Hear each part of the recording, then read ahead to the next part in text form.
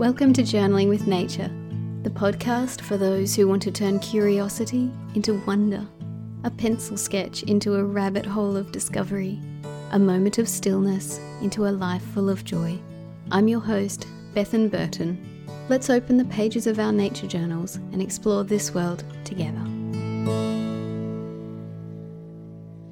Hello, this is episode 115.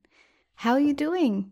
How did you go with our previous prompt, which was all about finding a little window in your schedule to make time for regular journaling? Last time I talked about how I've been using this productivity method where you do 25 minutes of work and then you take a 5-minute break. I've been doing this with my research job, and I thought that it would be good to try using the 5-minute windows in between sessions of work to get some journaling done. I tried it, and to be honest, it wasn't that successful.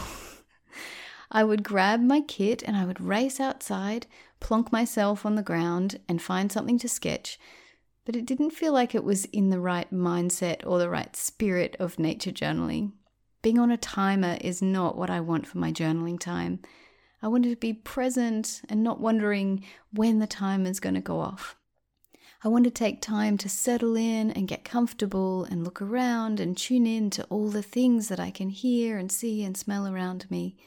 I don't want to have to do any of this with the time pressure because that just doesn't feel useful. So I ditched that idea, but the prompt from last time is still important, and finding a window in the schedule that works and feels good is still a good thing. But for me, it came in a different form. Last year, I bought this pocket diary, and it's got 5 years on one page and just enough space to make some notes. And I've started writing notes each day about what I see around me. And recently, I've been seeing lots of yellow-tailed black cockatoos and sulfur-crested cockatoos, and they fly over the trees above my house. And it's been raining a bit here, so I put that down in my diary. It's mostly words, but sometimes it's a tiny sketch as well. And it's different from my normal journaling practice, but it's really doable every day, which is important for me to get into a rhythm, to get into a way of nature journaling that makes sense for my current schedule and these very small windows of time that I find myself with at the moment. It's a way of keeping track of the changes in my yard and make small observations that I can do regularly. I also did some sketching this week out on the front lawn, and it was nice, but it got me thinking about being comfortable and how important that is. When you go outside, you're being bitten by mosquitoes, or you forgot your hat, or you're getting sunburned, or you sit down on the wet ground and your bottom is getting wet. It's hard to drop into that place of flow in journaling. So today's prompt is this: make yourself comfy. Make bug spray, sunscreen, a hat, or whatever you need to be comfortable part of your essential nature journaling kit. If you have difficulty with hip mobility and it's not comfortable sitting on the ground, then make a folding camp chair part of your kit. Bring along a square of foam cut from a yoga mat or something else to sit on in the field. Or if you can sit on the ground, bring along a square of foam cut from an old yoga mat or something else to sit on in the field. Or maybe you love a warm brew and you get yourself a thermos and bring a comforting cup of tea along. Whatever you can do to make yourself comfortable will enhance your enjoyment of the journaling experience. This week in my garden, I came across this plant that I'd never noticed before. It had these lovely round, bright magenta fruits hanging down. I don't know what they are yet, but there were lots of them and they were in my garden, so I felt okay to clip off a sprig with some leaves and a couple of fruits. And I brought them to my desk and I started sketching there, and I had a really wonderful journaling session.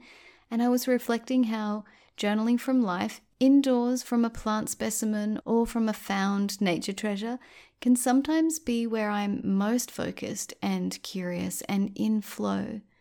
And I'm wondering if this is because of being comfortable and minimizing all the other things that can distract and detract from the experience.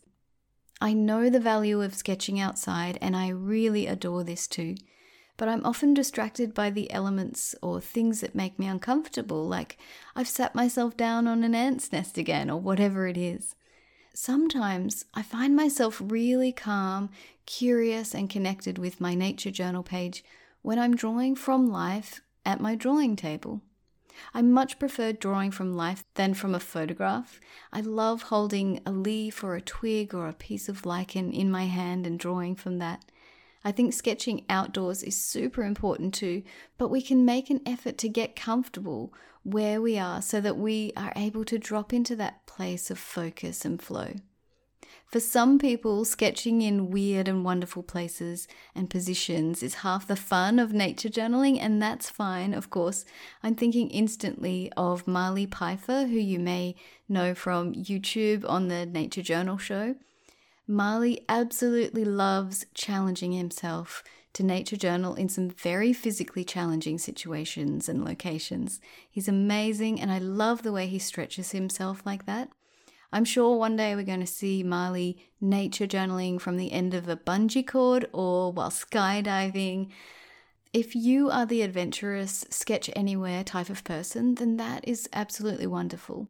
And if, like me, you find that discomfort detracts from your journaling experience, then I invite you to think about ways that you can make yourself more comfortable when you're out in the field and never feel like you're not doing it right or that your page is not valid if you choose to bring a nature treasure inside and journal at the kitchen table.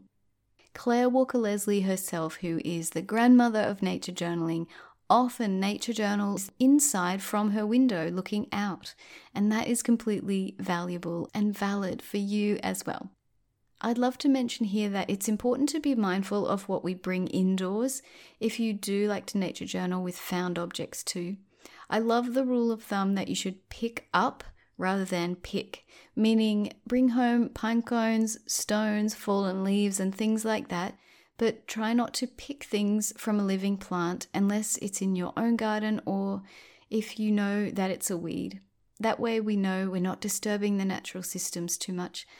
When I bring home nature treasures, I think of it like borrowing something from a library, and I always return the nature treasures when I'm finished investigating them in my journal. So for me, drawing from life at my desk sometimes feels like a really great way to connect with nature and to be comfortable at the same time. What makes you feel comfortable? Can you think of ways that you can make your time outdoors more comfortable? Could you bring a chair or a hat or an extra layer of clothing if you're experiencing wintertime right now? I'd love to hear your thoughts on this. You can follow the link in the show notes to the Journaling with Nature website where you can leave a comment. Thank you so much for listening. See you next week.